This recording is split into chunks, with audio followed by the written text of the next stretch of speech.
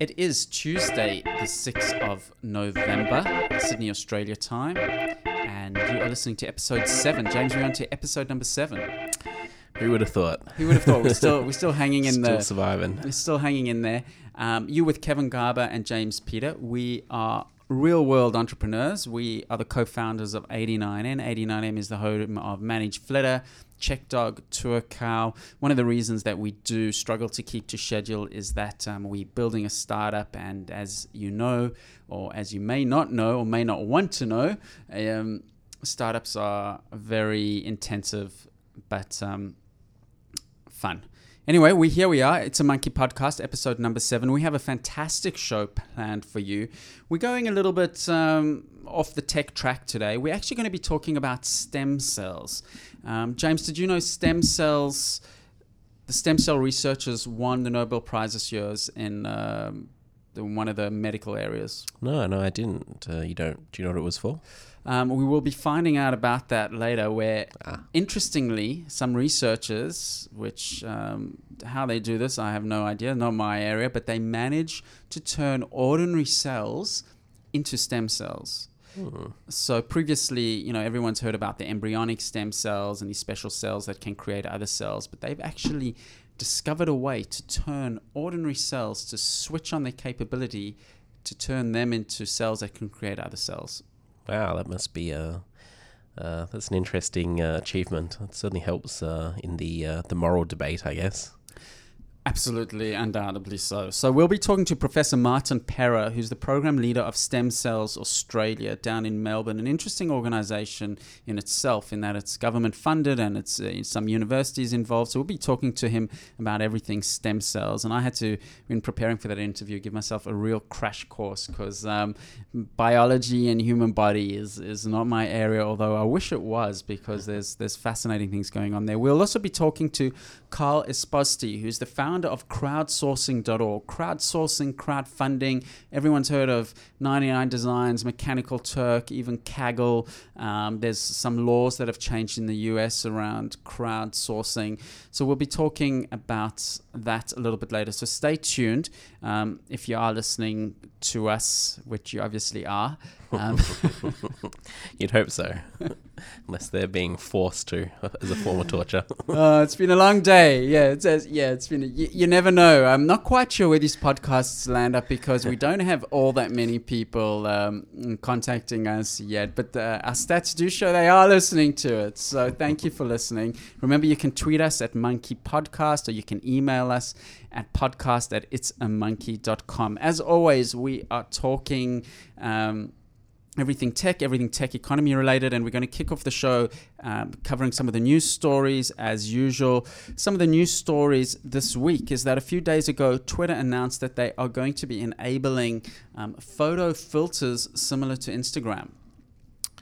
Yeah, it's an interesting step forward. In fact, I'm not sure if you saw it, but just about an hour ago, Facebook updated their iOS app and beat Twitter to the punch. They actually just released a whole bunch of photo filters in their own app. So that's interesting because Facebook owns Instagram. Yeah, so they're kind of competing with themselves now. Interesting. They might have had that in the pipeline for a while, or they might be interesting in sort of keeping these worlds parallel to see if they can get 2 bites of the cherry, maybe. Well, I think they also released, I think it was like something to do with how it was packaging up photos together. So you could take, say, several photos of a scene and then post them all at once to Facebook. And so it's kind of this idea of sort of telling a story in that sense. And obviously then using the filters as well to sort of, give it a bit of a personal tweak. Personally, I'm still shocked at just how popular Instagram is. And it's still growing. It's amazing that, what looks like just a small thing could be so popular. And I think if you're listening to the show and you are a tech entrepreneur, want to be tech entrepreneur, Kevin Systrom, who's one of the founders of Instagram, he's been at a few conferences telling the story of Instagram, and it's a really fascinating story of how it grew so quickly and what his inspirations were. But apparently Twitter was trying to buy Instagram. Whether that's true or not, I don't know, but I do imagine it is a bit of a threat to them. So I'll be interested to see what filters do come out. You're not an Instagram user, are you? I have an Instagram account, but I wouldn't call myself a user. No, I tweeted, I Instagrammed, if that's the right verb, a few times back when it was sort of fairly new, but no, not recently. I've never sort of found the need personally. I've always been a big TwitPic guy, a big Facebook photo guy. So when Instagram came out, it was a bit of a logical extension. So now I just actually Instagram it and link it into my Facebook and my Twitter. So I enjoy it. I believe that Instagram today has also started rolling out web profiles to some of its users. Oh, wow. Long time coming. Which is a long time coming. And that, of course, will give people the ability to manage and upload photos via the web, which will be very useful, which is still been a frustrating exercise. Do Instagram have an official API yet? Yeah, they've got a full API. Yep. They do? Yep. Okay, I wasn't too sure. So that'll be interesting to follow that Twitter story, see what filters Twitter add. Jack Dorsey, the founder, the creator of Twitter, used to be an Instagram user, and when it got acquired by Facebook, he killed his account. So Silicon Valley politics, always interesting to follow. What else do we have in news? Windows 8, since the last podcast, Windows 8 was launched. It's a bit of a leap forward, I guess, for the Microsoft ecosystem. But there's been a lot of debate about the design changes. It's obviously quite a departure from their existing Windows metaphor, which always sort of had the start button in the bottom left, and they've really kind of taken that and thrown it all out the window. So now you've kind of got that single tiled screen. Which was actually first, I think it actually sort of had origins in the Zune, was the first time that UI came. As far back as the Zune was the MP3 player. Yeah, that kind of sort of tiled interface was first appeared, from what I've read recently. Well, interesting. And yeah, they've been evolving it and working on it. I mean, what do you think? Do you like the UI? Have you seen much of it? You know, I have to be honest, I have not read anything about Windows 8. I'm not interested in it. It doesn't really affect me directly. I've heard that the Windows Phone UI is fantastic. Yeah, I mean, there's two schools of thought. I mean, some people really rave about the, saying Microsoft is a whole new company and this is a whole new design ethos, and they really sort of, paving a new way forward. And there's certainly an element true in that they've definitely gone back to, I guess, what you would call sort of like the strictest sense of design, in the sense that they've become much more focused on typography, the words themselves, spacing of the words. There's a lot less skeuomorphisms, I believe. I don't know how you pronounce it. I've never said that word before. I've only ever read it. But I haven't even read that word, so I'm interested to hear what it means is it's basically if you take real world elements and you make it part of the design. Right. So say you have like, a leather looking background, or, something that has like, I guess like a wallet app, and it's actually got things that look like slots for wallets. So basically you're like taking things from the real world and making them look that way in the digital product. And Apple obviously focuses, does an awful lot of that. You can see it in all of their products and to various degrees. But there's a bit of a schism, I guess, in the design world. Some people believe it's a good thing, because it makes it much more approachable. A lot of people believe it's a bad thing because it conveys concepts that aren't necessarily there. Like with leather, if you touch it, you're not going to get the feeling of leather, and it's an almost unnecessary element. It's kind of relying on something that you shouldn't really need to rely on. So yeah, I mean, Microsoft are definitely doing interesting things, and they're kind of taking a whole new approach for the design, which is refreshing. It's good to see them not just copying what everybody else is doing and sort of trying to pave a new way forward. And I mean, personally, it's not. I've played around with the UI a little bit. I don't think it's as initially appealing as I found a lot of the Apple products. I found them much more approachable when I first jumped into them. But having said that, I think once I got used to the interface, I could definitely see it as being, just as good as the products I'm currently using. So I think Microsoft hopefully have realized that these days UI is everything. With the success of so many consumer products trickling down now into the enterprise, when people are spending hours on Facebook with a great UI or Twitter with a great UI, and then they go into the enterprise, and then they need to narrow the gap because otherwise someone will.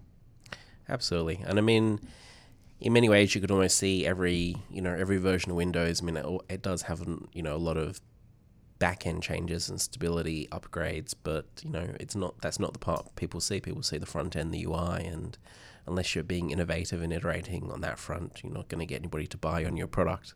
If they brought out Windows 8 and it looked exactly the same as Windows 7 but just had a few back-end fixes, it's not going to be appealing. So yeah, they're definitely making huge advances in that front. So it'll be interesting to see how it does in sales. It's got a much lower price point than their existing releases. So yeah, I think they got so many revenue streams that they can loss lead in very interesting ways. Yeah. I mean, it's all being eaten away a little bit, though. They have to be a bit careful. I think a lot of their, quite a lot of their products have been sort of loss leaders for a while. I mean, their entertainment products like Xbox, They can't all be loss leaders. They can't all be it, but I mean, their existing products have where they made a lot of their money. My understanding is in all of the Office products and in all of the OS, so Windows stuff and all the server-based stuff and the MS SQL and things like that, I would imagine.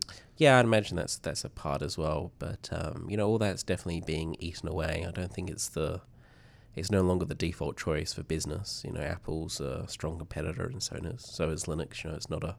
It's not a one-horse race anymore. So What about Azure? Do you know how well Azure is doing? That's their cloud-based product. Yeah, hosting product. I never hear of it, so it's probably not a good sign of it. I've heard one developer talk about it and rave about it. A .NET developer. Yeah, if you're using Windows products and .NET, I would guess it's probably the best place to go. But if you're a sane developer and using any Linux products, it's obviously not the best bet. So. Well, I'd be interested, if you're listening to the show and you're using Windows 8 and you have any feedback.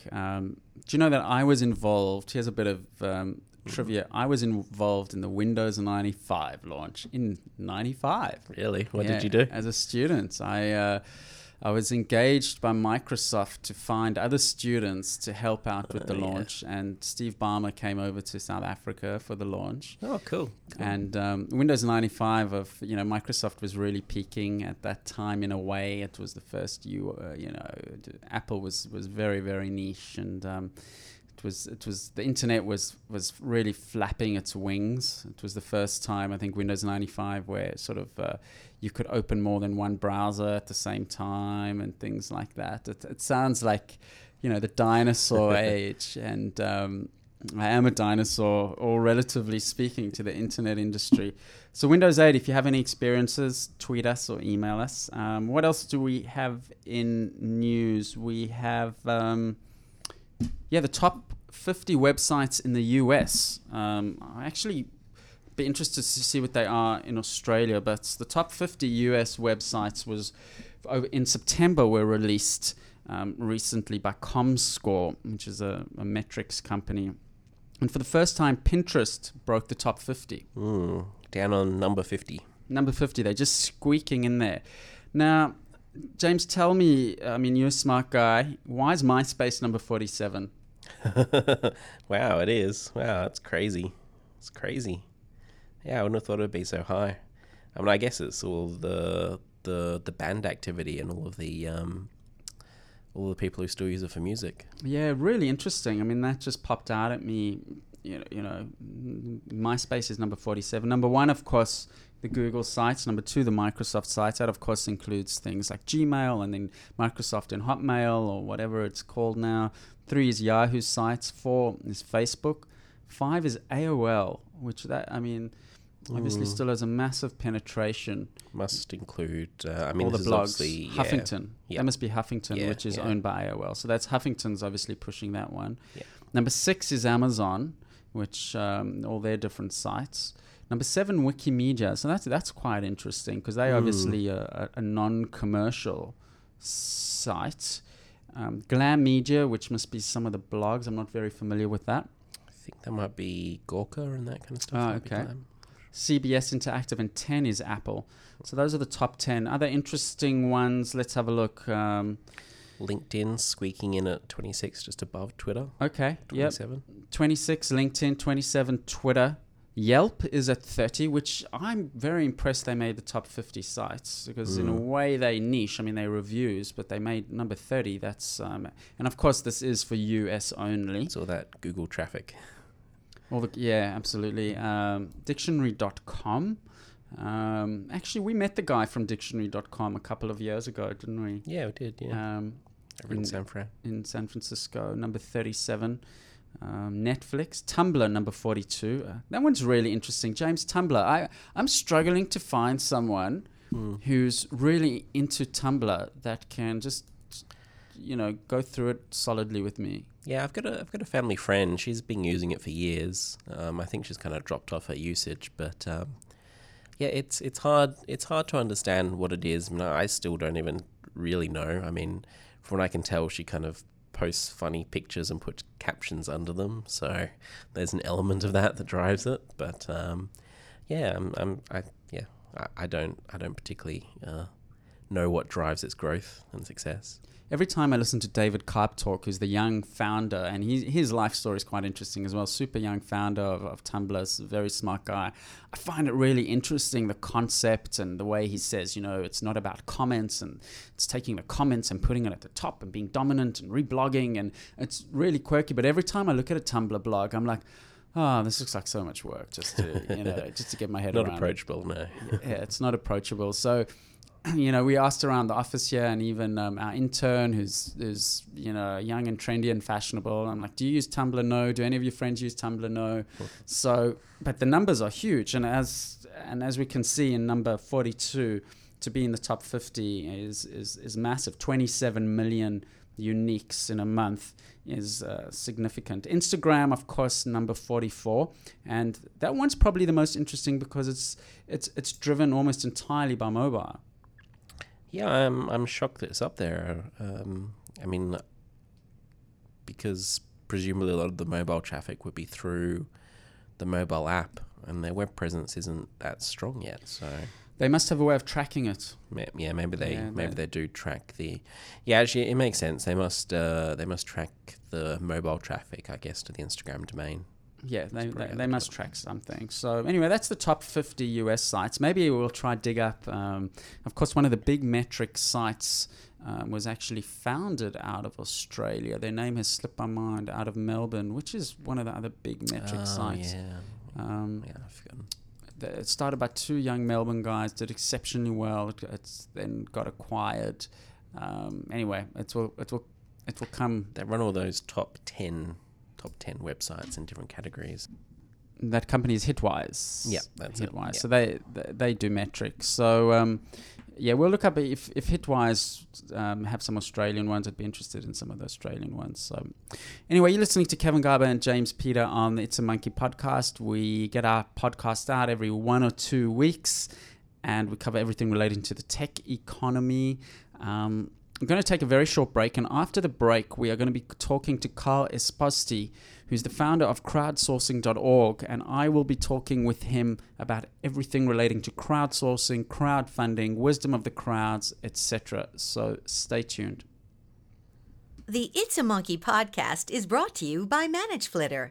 With ManageFlitter, you can easily find out who isn't following you back, find new people to follow, track keywords on Twitter, and schedule tweets for the most appropriate times.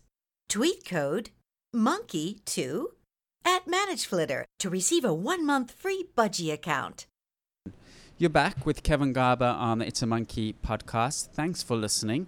One of the words that pops around every now and then is this word crowdsourcing.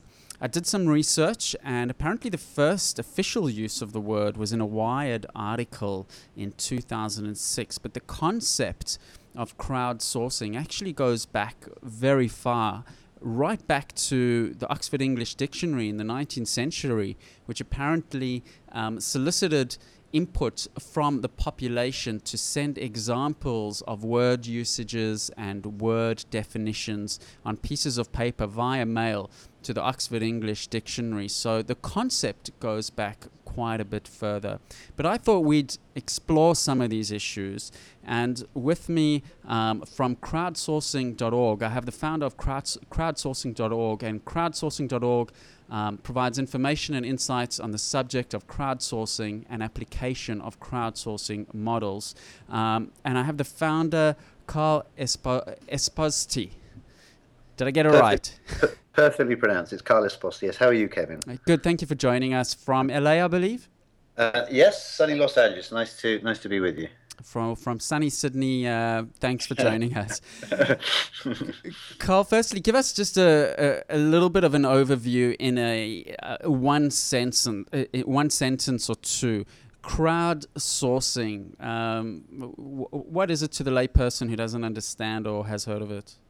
Okay, so you gave some interesting examples, referring to how sort of crowds have been engaged sort of historically, and working with crowds and getting people to contribute to participate in competitions and things, to come up with ideas. So that's not new. When we think of crowdsourcing in today's terms, we're really thinking about it being internet enabled. With the internet, you can reach lots of people very quickly. You can direct and organize their work. So at the highest level, there are three things that you can do with crowdsourcing. So number one, there's the whole production element. So you can get workers to perform work, and those tasks can be simple or more complex. That's the first thing. Second thing you can do is you can use crowds to help you solve problems, and they can be problems affecting humanity at one end, or they can be sort of business issues, business problems. And then the third area is using the crowd to create capital formation, and that can be for projects or for enterprises. I find all three areas very, very interesting, and they were ringing bells in my head. All three areas. Mechanical Turk on the labor side of things, Kaggle on the idea side of things, yeah, and Kickstarter on the crowdfunding side of things. And if people want to find out a bit more, they can look up those websites, and they have all been around for a little while already. Yeah, we've so you mentioned our property, crowdsourcing.org. We have a site directory there. There's over 2,000 sites that are working in those three areas. We also have a research and advisory business as well called Mass Solutions. So we work with end user customers, work with big enterprises. But you're right, it's a minefield. There are lots of people that are deploying the applications of crowds and these different engagement models in a various array of ways. As you know, I'm a co-founder of a startup, and we obviously have the need for various bits and pieces of work. And we've used 99 Designs on occasion to design our logos. Actually, our four logos of 89N, ManageFlitter, CheckDog, TourCow, they all came from 99 Designs. And what I found interesting was in talking to people about 99 Designs, there were a few people that actually had negative reactions as well, that claimed that the workers don't get their fair worth, and it's working for free, and so there's a lot of debate around both sides of that issue as well. Yeah, so the different types of models. I mean, basically, you can go and hire workers, or you can post work, and workers can find you. So typically, in those models, you're either paying for the labor element, for how long people spend performing work, or you're paying on an output basis, so you're paying for the work that's performed. One of the thing you're mentioning with respect to 99 Designs is more of a sort of a challenge-based platform. So, the rules are very, very clear. When we do research into platforms that operate on a competition basis, a challenge basis, a lot of the reason that crowds participate in those isn't really just for the financial reward, but clearly, as this work is being distributed, there are many countries where the award prize for a logo is equivalent to a good sort of weeks or even more, maybe a month's wage. So there are definitely people that are earning a living from it, but quite often people participate to benefit from seeing, the latest designs, to get feedback from other people in the community. They use it as a training tool. So it's not just around sort of, maximizing income. And I think that's exactly the point. I mean, the reason we use 99 Designs for logos and some landing pages and things like that is we find it incredibly more effective than engaging one designer usually. You know, I'm sure if you engage a top-end design house and you pay tens of thousands of dollars for a logo, eventually you're going to get a fantastic result. But for a scrappy startup like ourselves, we get a huge amount of value out of working and iterating with a group of designers, and the results lands up being fantastic. So the net value to us, which, let's face it, you know, economic activity is about generating value, so the net value is really greater than engaging a lower end designer. Yeah, I mean, these models are sort of quite disruptive, you know. So there's you mentioned a sort of traditional sort of agency type of model, and obviously, you know, one of the examples you mentioned, the first reference in 2006 to crowdsourcing, which was obviously Jeff Howe in his book. One of the case studies was iStock Photo. And you know, the guys behind iStock Photo started it just simply as a sort of a sharing facility. They then started charging a minimal price, I think it was 25 cents, in order to be able to sort of upload and distribute pictures. But that business, it grew to about 50 million in revenue when Getty Images bought it. So you know, obviously it was very much a sort of a disruptive model that was changing the sort of stock photograph industry, and that's happening across many different areas. You talk about 99 Designs, so clearly the whole creative area is being thrown apart by this, and you know, many of those agencies are using crowdsourcing, you know, to get ideas for client projects, which they then sort of, you know, they pick up on and take further. So it's happening across many different areas. And I think the value for agencies that maybe particularly in the past made money out of, you know, the grunt work, well, now they need to just re-engineer themselves to provide strategic / project management type of activities. So there's always a bit of a knee-jerk fear reaction, but I think it actually pushes people up the value chain in a way. That's true. I mean, you look at, you know, outsourcing over many years, and you know, people have problems with sort of globalization of services, moving work offshore to sort of gain, you know, labor advantages in terms of lower cost workers, etc. And you're absolutely right. What it did was it enabled companies to focus on what their core competencies were. You know, they retained responsibility for their product portfolios, for looking after their customers. And it enabled them to focus on what they did best, while sort of, you know, fundamentally lowering the cost of operation of their enterprises and making them more efficient. The interesting thing is 99 Designs and Kaggle both have strong Australian roots, which I don't know if it's just coincidental. And, you know, Australia does have a socialist bent to it. I don't know if there's maybe something in that trickles through these companies getting founded here, but that is an interesting coincidence. Yes, it is. It is. Kaggle's an interesting one. You mentioned, when I said about the sort of three areas: production, problem solving, and capital formation. You know, Kaggle is a pretty good example. Quirky is another good example, and there's another platform, a recently new platform called Aha.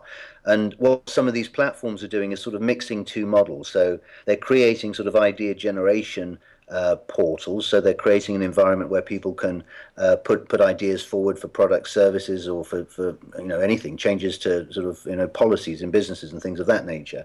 And then unlike previous models that really you know, presented themselves with the problem of having lots of great ideas and not really knowing what to do with them, they're sort of integrating the funding aspects, and they're building communities where they have experts that can provide advice on how to take an idea from concept through to market, and they're also integrating the elements that allow people then to get behind some of these ideas and fund them and help them with the manufacture and distribution things. So there's some pretty interesting models forming.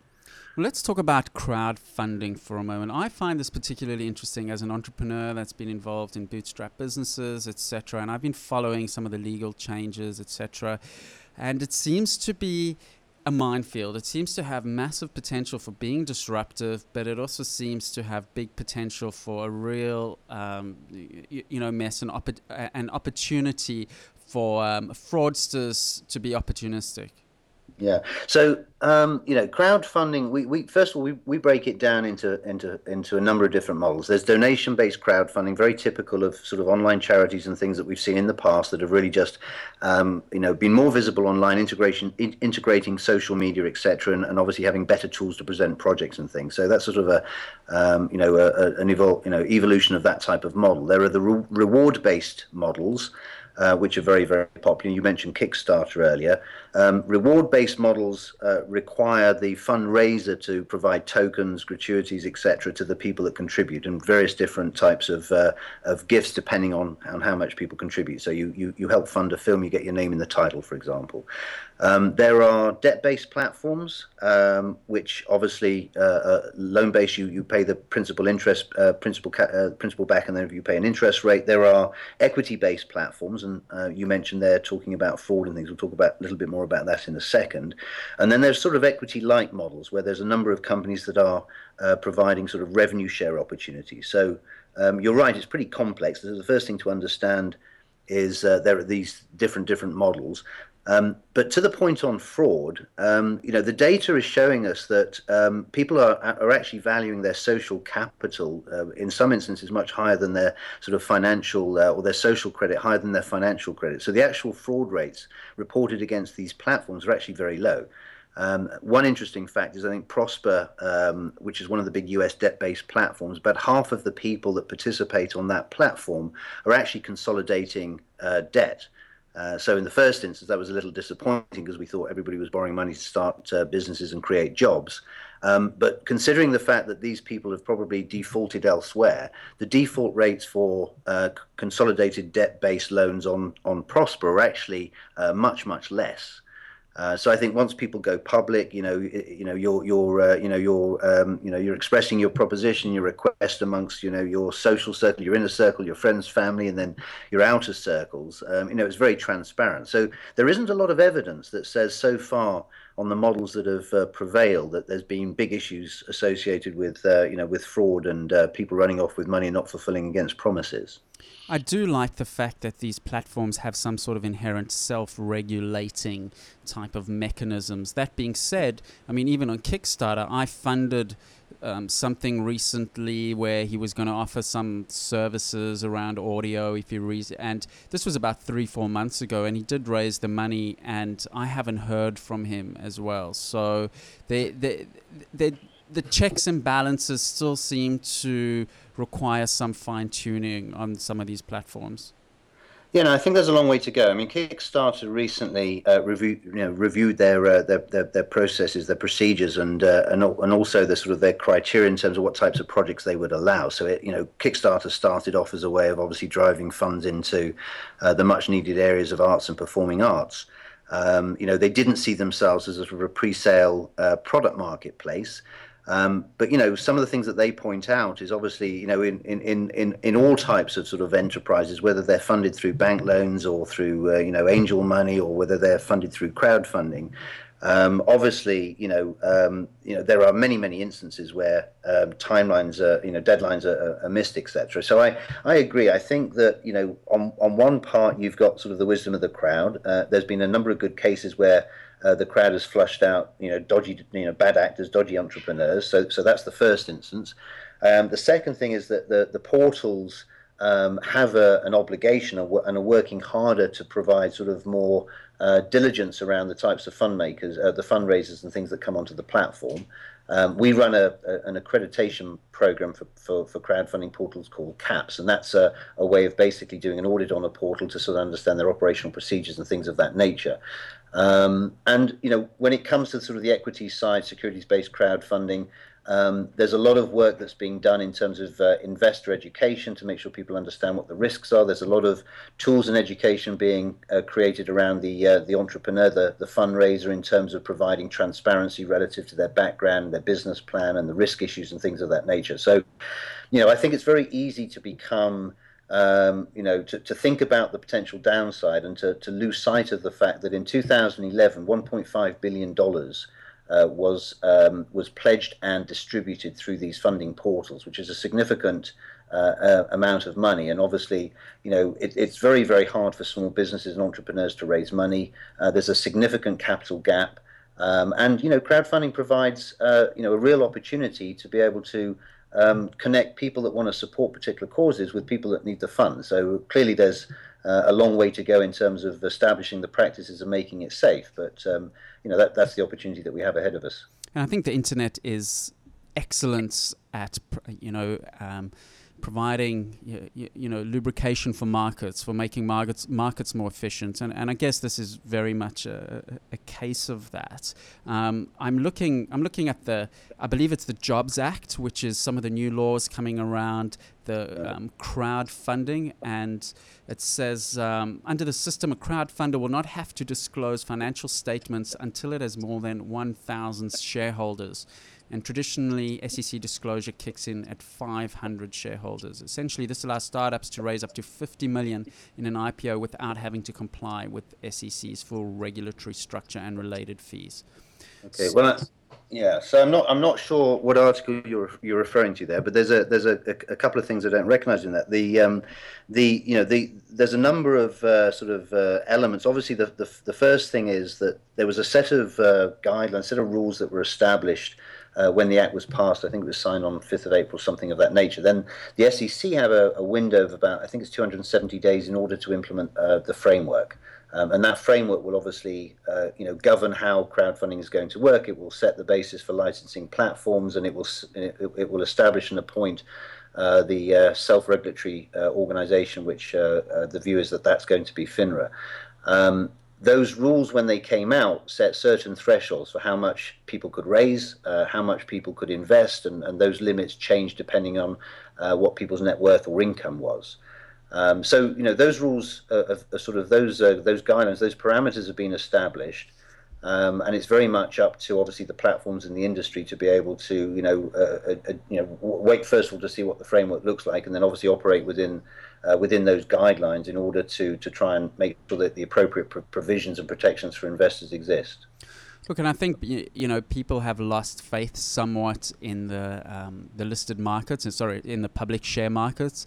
I think the timing is excellent to reinvent the public's options for allocating capital into investments, and I personally hope this becomes. We find a way of dealing with all these issues and challenges. And I haven't noticed in Australia much discourse around crowdfunding. Do you know if anything's happening in our part of the world in terms of regulations and such? Yeah, so I was going to mention, of course, don't forget the Jobs Act is only applicable to U.S. securities-based crowdfunding. So, the Jobs Act actually isn't just about that, but there's an exemption. I think it's Title III that pertains to the crowdfunding aspect of it. But securities-based crowdfunding is already in place in other jurisdictions. So we have many examples of it in the Far East, in Finland, in the UK, in Ireland. And to your point earlier, when you were talking about some of the great examples of enterprises that have come out of your neck of the woods, that one of the longest established equity-based funding portals is actually a company called I think it's called the Australian Small Offering Board. It's called ASOB. I've heard of ASOB, yes. Yeah, and they've been offering securities-based crowdfunding since 2005. I'm just going to try and think off the top of my head of some of the figures. I believe they've funded 146 ventures.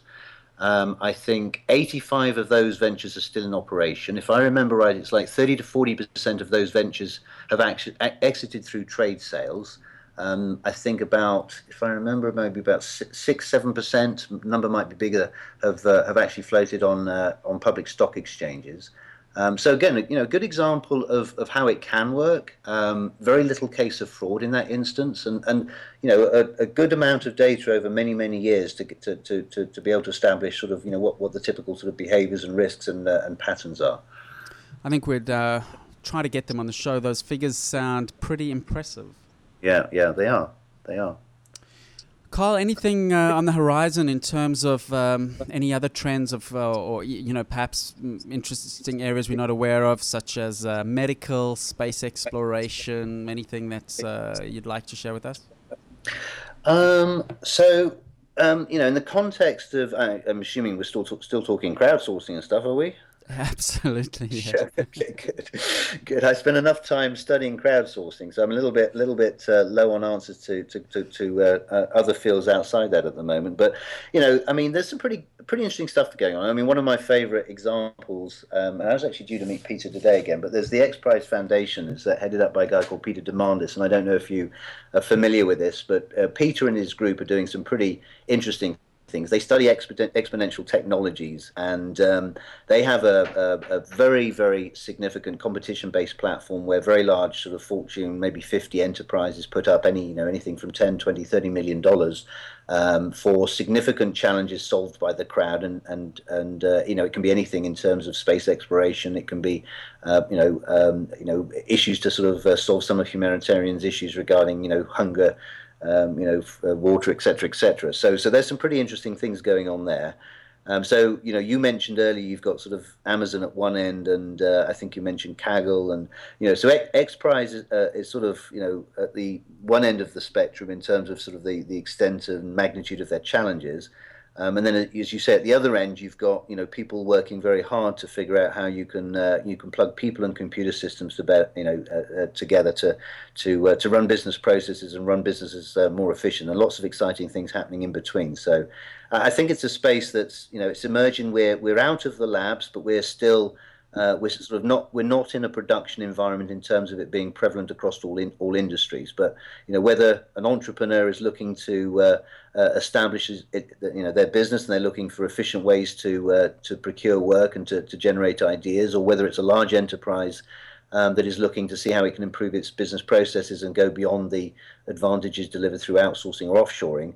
The model has a lot of potential over the next few years, which we're going to discover about and deploy. Carl, it's a really interesting area. Hopefully, we can have you on the show in a few months again. I'm sure there'll be developments. I thank you for your time. I've been talking to Carl Esposito from crowdsourcing.org, and crowdsourcing.org is the #1 online destination for anything and everything related to crowdsourcing. Thanks for your time, and let's talk again in a few months. Yeah, lovely to speak to you, Kevin. Thank you very much. Thank you. Bye-bye. The It's a Monkey podcast is brought to you by ManageFlitter. With ManageFlitter, you can easily find out who isn't following you back. Find new people to follow, track keywords on Twitter, and schedule tweets for the most appropriate times. Tweet code MONKEY2 at ManageFlitter to receive a 1-month free budgie account. James, crowdfunding, crowdsourcing, what do you think about it? I think it's great. I'm quite a big Kickstarter person myself. I've actually funded quite a few projects on Kickstarter, mostly video games, but it's a very interesting model because it allows people to, do things that the market has a need for, but they wouldn't otherwise have been able to get funding independently for. Making markets more efficient, something that I'm really passionate about. Yeah, that's absolutely what it is. I mean, it's obviously still in its early days, so I'm sure we'll see some horror stories coming out of it. In fact, I've already read a few of people who have taken their crowd-funded money and basically run off with it, never to be seen again. But I think for every bad egg, there's certainly a lot of opportunity there, and there are a lot of success stories coming out of the area. So yeah, I'm a huge proponent of it. The net benefit to society, as you can see, we're really professional studio where the phone rings during the show. The net benefit, though, is still, as Carl said, even on the financial side of things, there have been very few reports of fraud, and generally Kickstarter has worked out well. I paid for something, as I mentioned to him, that I haven't yet received, and that was a couple of months ago. So I think, the accountability, but I guess if you have these self-regulating networks similar to eBay where there's feedback and there's transparency, and over time, communities do find ways of regulating themselves. It makes an awful lot of sense. I mean, it's hard to know, but you can see it from a entrepreneur's perspective. If they can bypass the funding stage and get it directly from their consumers, it makes a huge lot of sense, particularly for people building upcoming products. They're not selling part of their company. They're basically just pre-selling the product, getting their money up front in order to be able to actually build it, and then succeeding. So yeah, it's a fantastic thing. I mean, and with us, when we use 99 Designs for logos, in a way, we're not actually driven by price. We're driven by output. We get a better result. I think even if we spend 5 times the money, it's still, there is 10 times the risk a lot of the time in using a design agency we've never used before. Yeah, absolutely. We've found that before. The expensive designers.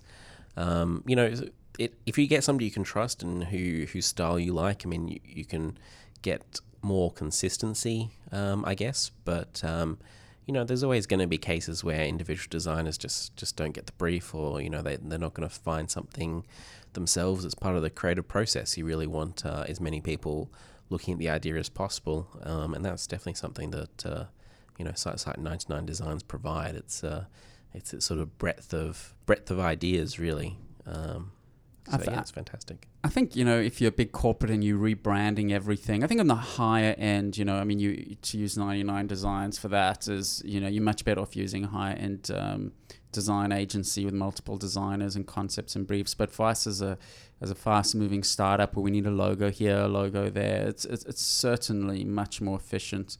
One thing that does concern me though in the crowdfunding side of things is that, you look at the New York Stock Exchange, for instance. Now there's a massive amount of regulation and checks and balances and systems and insider trading, this and that, and they still struggle to get it right.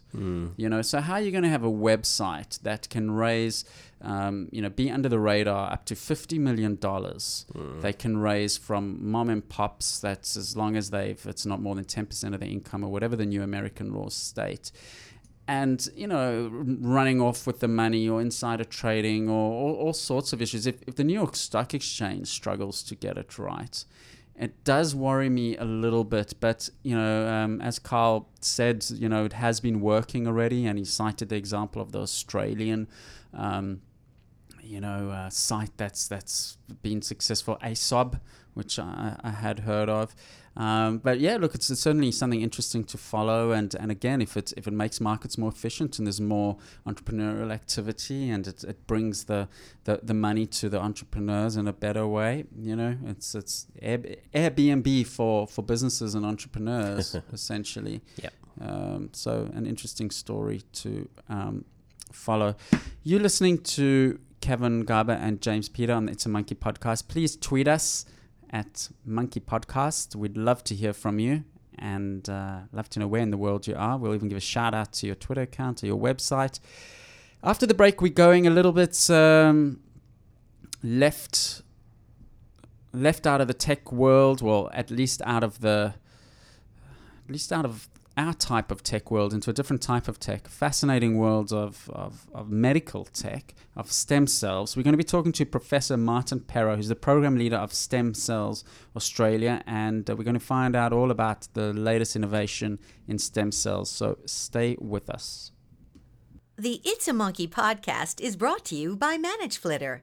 With ManageFlitter, you can easily find out who isn't following you back. Find new people to follow. Track keywords on Twitter, and schedule tweets for the most appropriate times. Tweet code MONKEY2 at ManageFlitter to receive a 1-month free budgie account.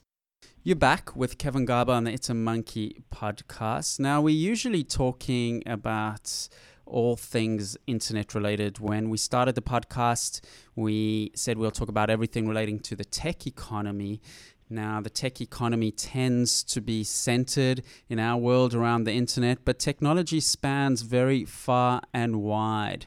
And something piqued my interest earlier this month that seems to be really significant. Earlier this month, a Nobel Prize was awarded for physiology to 2 joint recipients, John Gordon in the UK and Shinya Yamanaiku. I probably got that pronunciation wrong. But they are both researchers in the field of stem cell research, and they have been given the description of changing the state of cells. So I thought we would take a little bit of a break from talking about Facebook, Twitter, Pinterest, and actually talk more about fundamental technology, some really life-changing, disruptive technology. So we are going to talk about stem cells for a little while. Now, stem cells, you might have just heard when George Bush was president and all the controversy around embryonic stem cells. But stem cells are special for two main reasons. One is that they can divide to make more stem cells. And two, they can actually make other type of cells. So I know very little about this. So I thought we'd invite one of the leading specialists and the leading researchers in the stem cell areas, which happens to be just down the road, so to speak, in Melbourne, Australia. So I'd like to welcome to the show Professor Martin Perra, who is the Chair of Stem Cell Sciences at the University of Melbourne. Professor Perra, thank you very much for joining us. Thank you. It's a pleasure. So, stem cells. Our audience has varying knowledge. I understand there's 5 types of stem cells, and the exciting areas tends to happen in 2 significant types of stem cells. Do you want to just give us a quick snapshot about those 2 important types? Well, I think we can broadly break down stem cells into 2 major categories. One we call pluripotent stem cells, which are either derived from embryos or derived from adult cells by this new process of cell reprogramming, which was the discovery that won the Nobel Prize just a couple weeks ago. The other type of cell are what we call tissue stem cells, sometimes referred to as adult stem cells, which reside in many of the tissues of the body and are important in tissue regeneration and repair, but are perhaps more limited in their repertoire. In other words, stem cells exist in the bone marrow that give rise to all the cells in the blood, but pretty much nothing else. And both these types of cells have particular potential and particular roles in future therapy. So, Professor, let's talk a little bit about this Nobel Prize. Is it really significant? I mean, to a layperson like me, it seems really significant that a mechanism for giving normal cells, sort of evolving them, so to speak, into stem cells is quite a significant advancement. It is indeed, and it was an interesting pair of awardees. Sir John Gurdon, the Englishman who shared the prize, made his seminal discovery nearly 40 years ago, over 40 years ago, and he was the first to show that a nucleus, or the genetic material from an adult cell in an animal, had the capability to be reprogrammed back to the embryonic state, and he did this through cloning frogs. In other words, he took an adult frog cell and transplanted it back into an egg and showed that the genetic material in that adult cell could direct all of the development into a tadpole. And that was a very fundamental discovery because it showed us that during development, the genetic material inside your cells does not change. It's how the genetic code is read out. And then some years later, of course, Ian Wilmot and his co-workers showed that you could do that in mammals with Dolly the sheep. What Shinya Yamanaka, the Japanese laureate, showed was that you don't have to go through that complicated process of cloning and making an embryo.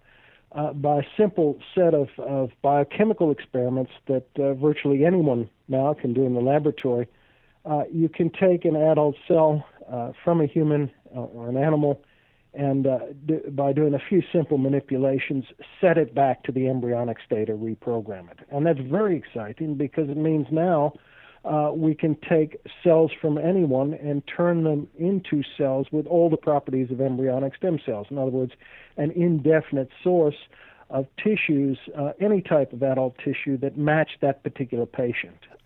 So a huge advantage when we think about potential applications in transplantation and having to match tissue types closely to avoid rejection. Has this research trickled down yet into any practical applications, or is it still very early days?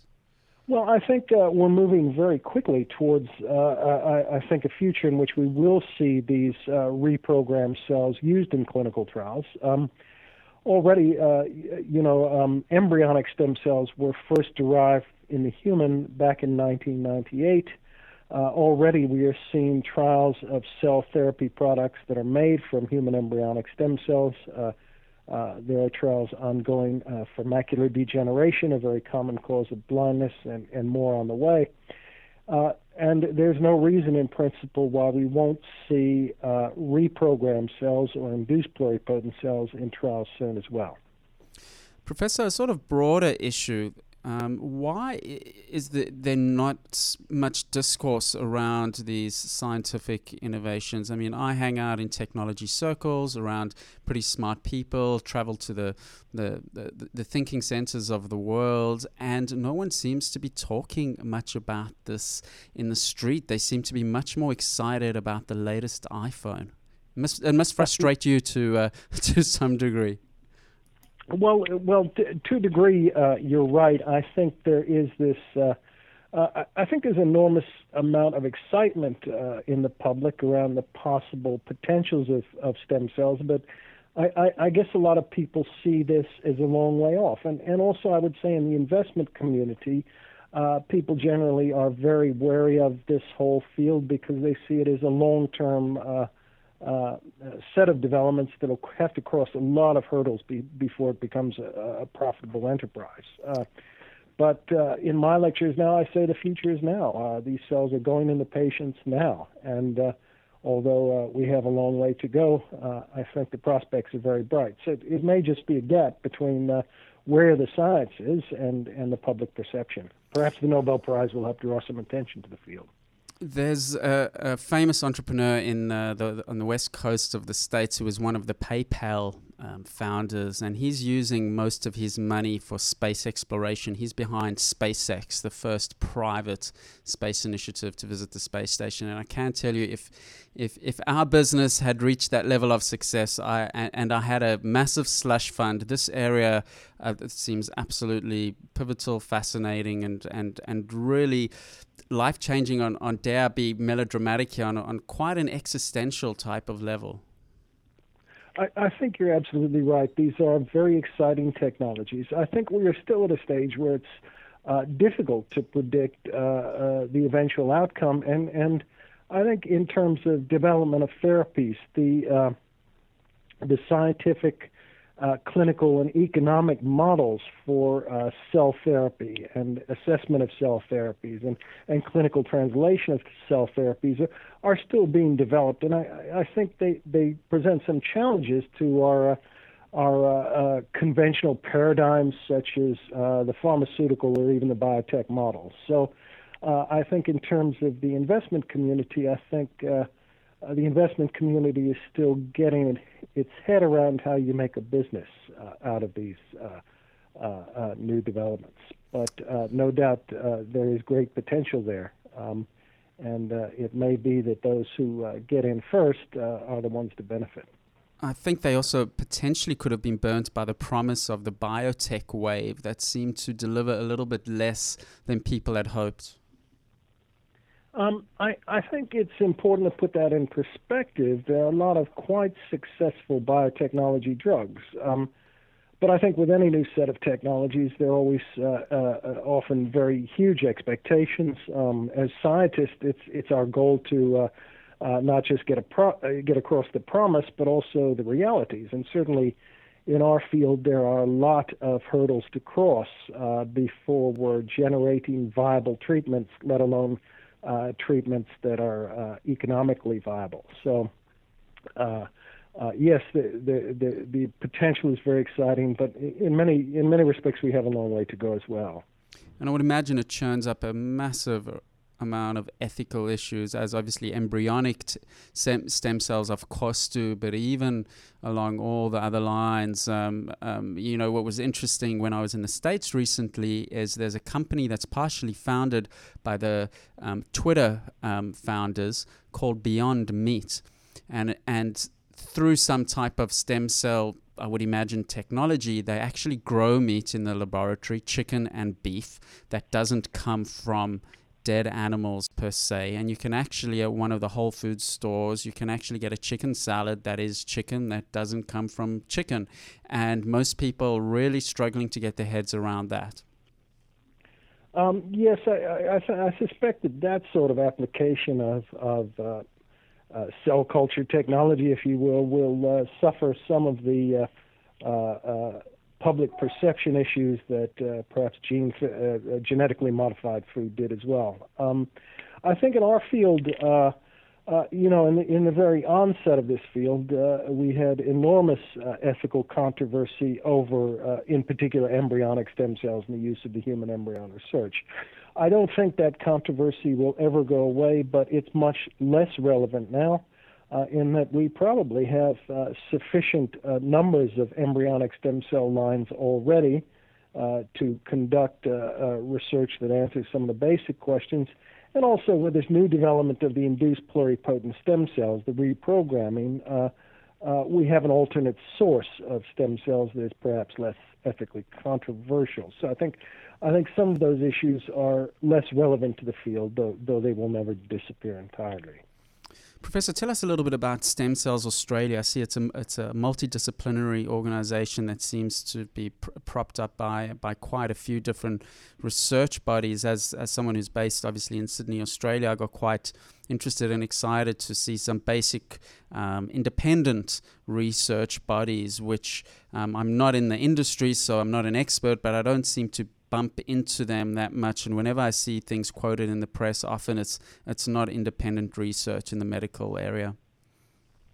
Well, that's right. Stem Cells Australia is a national consortium. We're funded by the Australian Research Council, and our goal is really to tackle some of the basic questions in stem cell biology that we have to address before we can turn discoveries into cures. And we are represented by a range of outstanding institutions across the country: University of Queensland, the Victor Cheng Cardiac Research Institute in Sydney, Melbourne University, Monash University, CSIRO Materials Science Division, and the Walter and Eliza Hall Institute and the Florey Institute. So these are some of the leading research organizations in the country. And it truly is interdisciplinary. So we have great stem cell biologists and developmental biologists, but we also have people who are leading experts in bioinformatics, in material science, and nanotechnology. And I think that's really a big strength of this consortium. So it's a very exciting group of people to be involved with. We're just getting things off the ground. We just finished our scientific review of our first year, and I was fascinated to read some of the progress reports and very excited by what's going on. Professor, are enough young people excited by science these days? All the research that I read about the young people always comes back with that they want to be rich and wealthy. Are we going to run out of scientists? What's the upcoming pool like? We have some very talented science graduates, but I think there is an issue around the long-term career prospects. Most of us, through most of our career, have been very much at the mercy of government grants and government funding, which can ebb and flow. Not much in the way of job security. I think in the end, to enter this profession, I tell young people they have to be obsessive about it. It has to be something that they're absolutely driven to do by intellectual curiosity. And I think that is true. We do run the risk as the whole scientific funding base is becoming more fragile, that talented people will simply turn away from the career altogether. The other thing that's very, very important to us generally and needs to be addressed is we need talented young physicians to go into research. And I think that is becoming more and more difficult as it becomes a less and less attractive career option for a physician in training. And yet these people are absolutely critical to the future of this field and indeed all of biomedical research. So that's a concern to us as well. They're complicated issues, but this is the area where I see that government should intervene. I'm not a big fan of government intervention, but these are really important issues where you have scientists like the ones that won the Nobel Prize literally changing the progress of humanity, and more importantly affecting the quality of people's lives. I mean, you mentioned macular degeneration and Alzheimer's and things like that. To impact people that are suffering from those conditions is really remarkable. I think the prospects here are very exciting, and I think there is enormous potential there. One of the things we have to understand is that it's years and years of basic research with necessarily no immediate, obvious application underpin all of these key discoveries. So, for instance, the Nobel Prize is a great example. Sir John Gurdon, when he made that critical discovery, was not thinking about transplanting organs or stem cells or anything of that nature.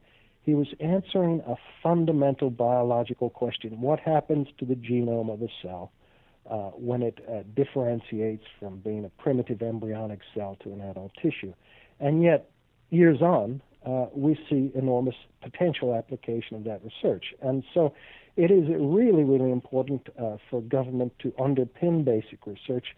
But nowadays we have to think more and more of a partnership between government, between biotech and pharma, and importantly between those two and patient organizations, disease focus groups, charitable organizations, venture philanthropy.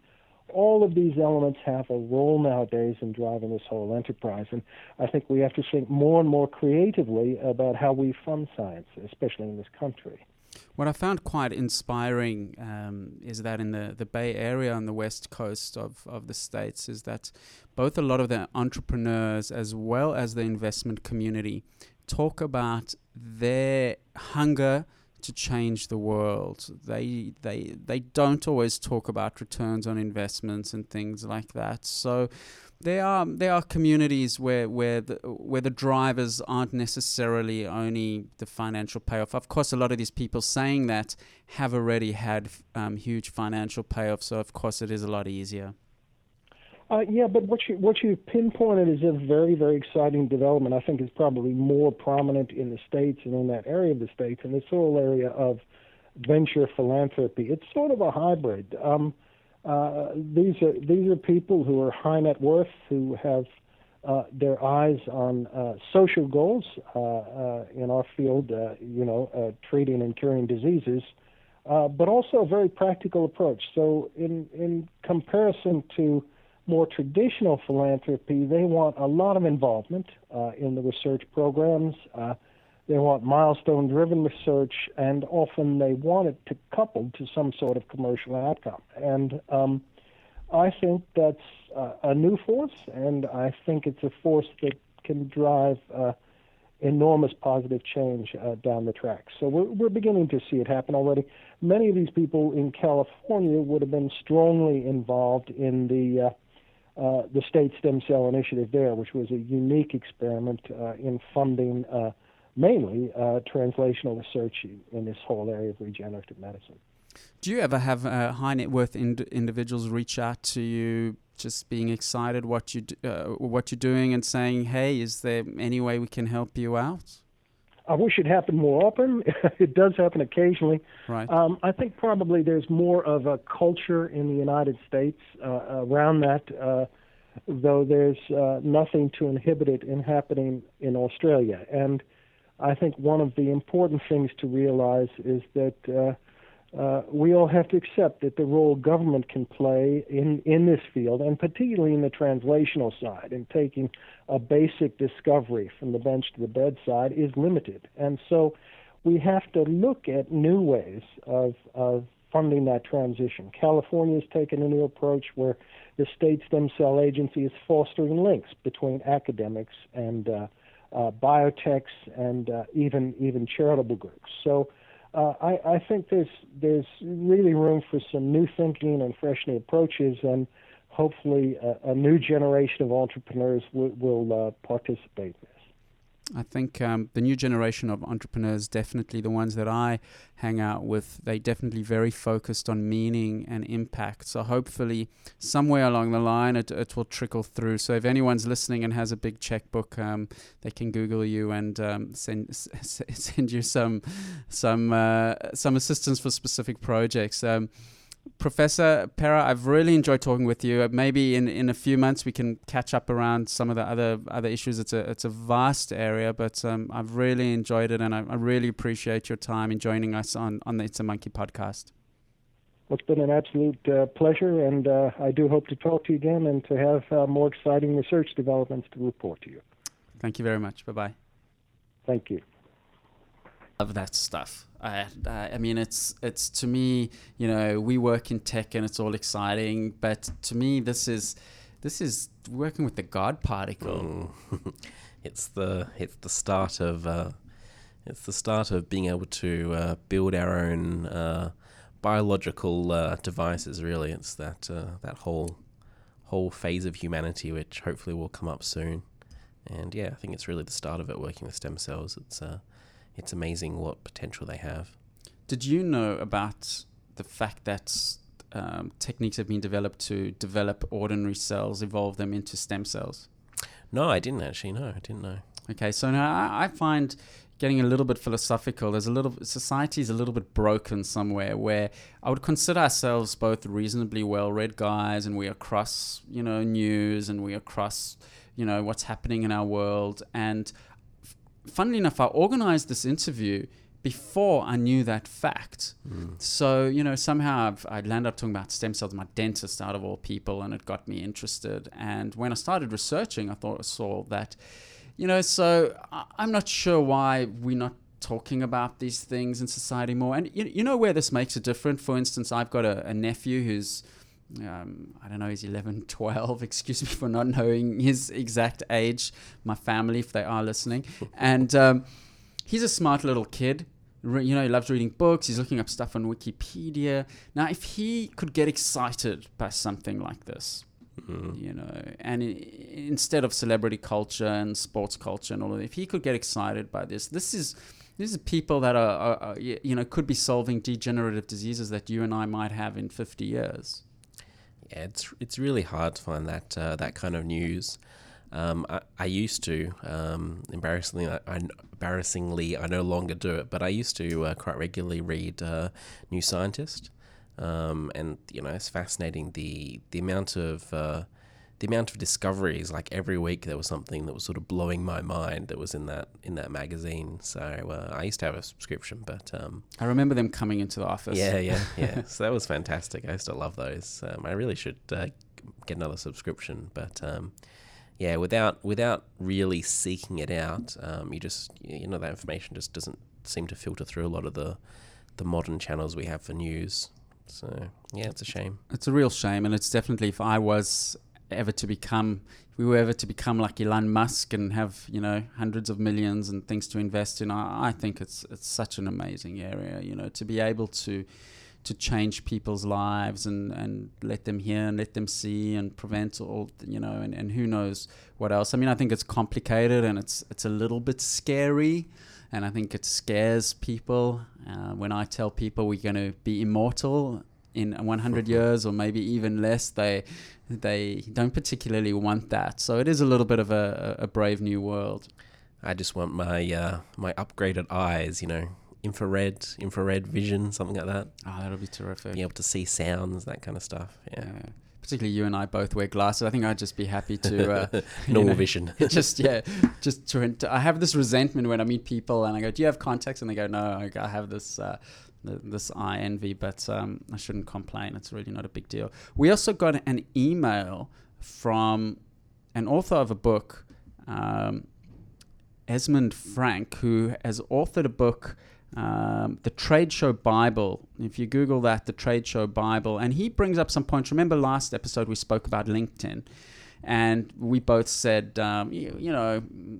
yeah, but it doesn't totally grab us. Well, he emailed us and he said, well, in the trade show world, and trade shows are a massive part of the enterprise sales world, where people go to trade shows and they find new products and services. And he mentioned that in the trade show world, it's really effective. One thing that's very effective is to create LinkedIn groups, which allow interaction and collaboration between like-minded people. He also mentioned you can organize events similar to Facebook events as well, which I didn't know existed. And the third one, he said you can create hot leads and he's got an entire chapter on how to use LinkedIn to successfully attract potential customers. So if you're into all of that enterprisey stuff, the Trade Show Bible, I can see the value. I think it just so happens we don't touch across that world. There's got to be some value in that, 40 million monthly visitors that they're getting, so... Yeah, look, I mean, 40 million uniques just in the US States, visitors, yeah. So interesting to see. Sorry to bounce back there. You've just, Craigslist is number 20. I'm a fan of Craigslist, and I've tweeted Craig Newmark a couple of times, and I've asked him to come on the show, and he sent a really lovely email, which was like, he said, I believe Manage Flitter is doing terrific things, because he was on the awards panel when Manage Flitter was on the Shorties. Yeah. So he was exposed to Manage Flitter, and he said, but I do not do podcast interviews. But who knows? Maybe someone who's listening to this is neighbors with him in the Valley, and in the Valley in San Francisco. One day we'll change his mind. I think we'll get him. But yeah, he doesn't actually. I think he's only got some shareholding. He's not actually operationally involved. They make a massive amount of money, Craigslist. It's owned by eBay these days, or part eBay, or it used to be, wow, I didn't even know that. They sold it. There was some connection, but really interesting. Anyway, I think time's up. It's the 6th of November in Australia. It's still the 5th in America, so Election Day is still coming up. Maybe we can let's. No endorsements from us. No, who do we officially endorse? Come on, people know who Silicon Valley is. I've got one friend on Facebook who I won't mention, who's based in the Valley. She actually used to. I actually won't say anything more because I might expose her. But she seems to be a lone voice in the Valley, just pushing for Romney. And very bold and very brave. There can't be that many in San Francisco. No. But let's see what happens next week. We actually got an interesting show coming up. We're going to be talking about the dangers of sitting at your desk for too long. There's some new research that's come out. I'm going to be talking to a researcher that has put together some of the research. I'm also going to hopefully be talking to the head of e-commerce at Neiman Marcus, who's one of the leading retailers in the States. And they seem to be doing interesting things in the e-commerce world. So we have an interesting show coming up next week. Still subject to a little bit of confirmation. One of the reasons these podcasts take a while to get together is to find the right people to line up. And maybe that's Craig Newmark from Craigslist. Must be, yep. So I'm just going to get that call. One day I'd like to go live with the show and take calls, but all in good time. So thanks for listening. You've been listening to Kevin Garber and James Peter on the It's a Monkey podcast. Tweet us, email us. Until next time, goodbye. See ya.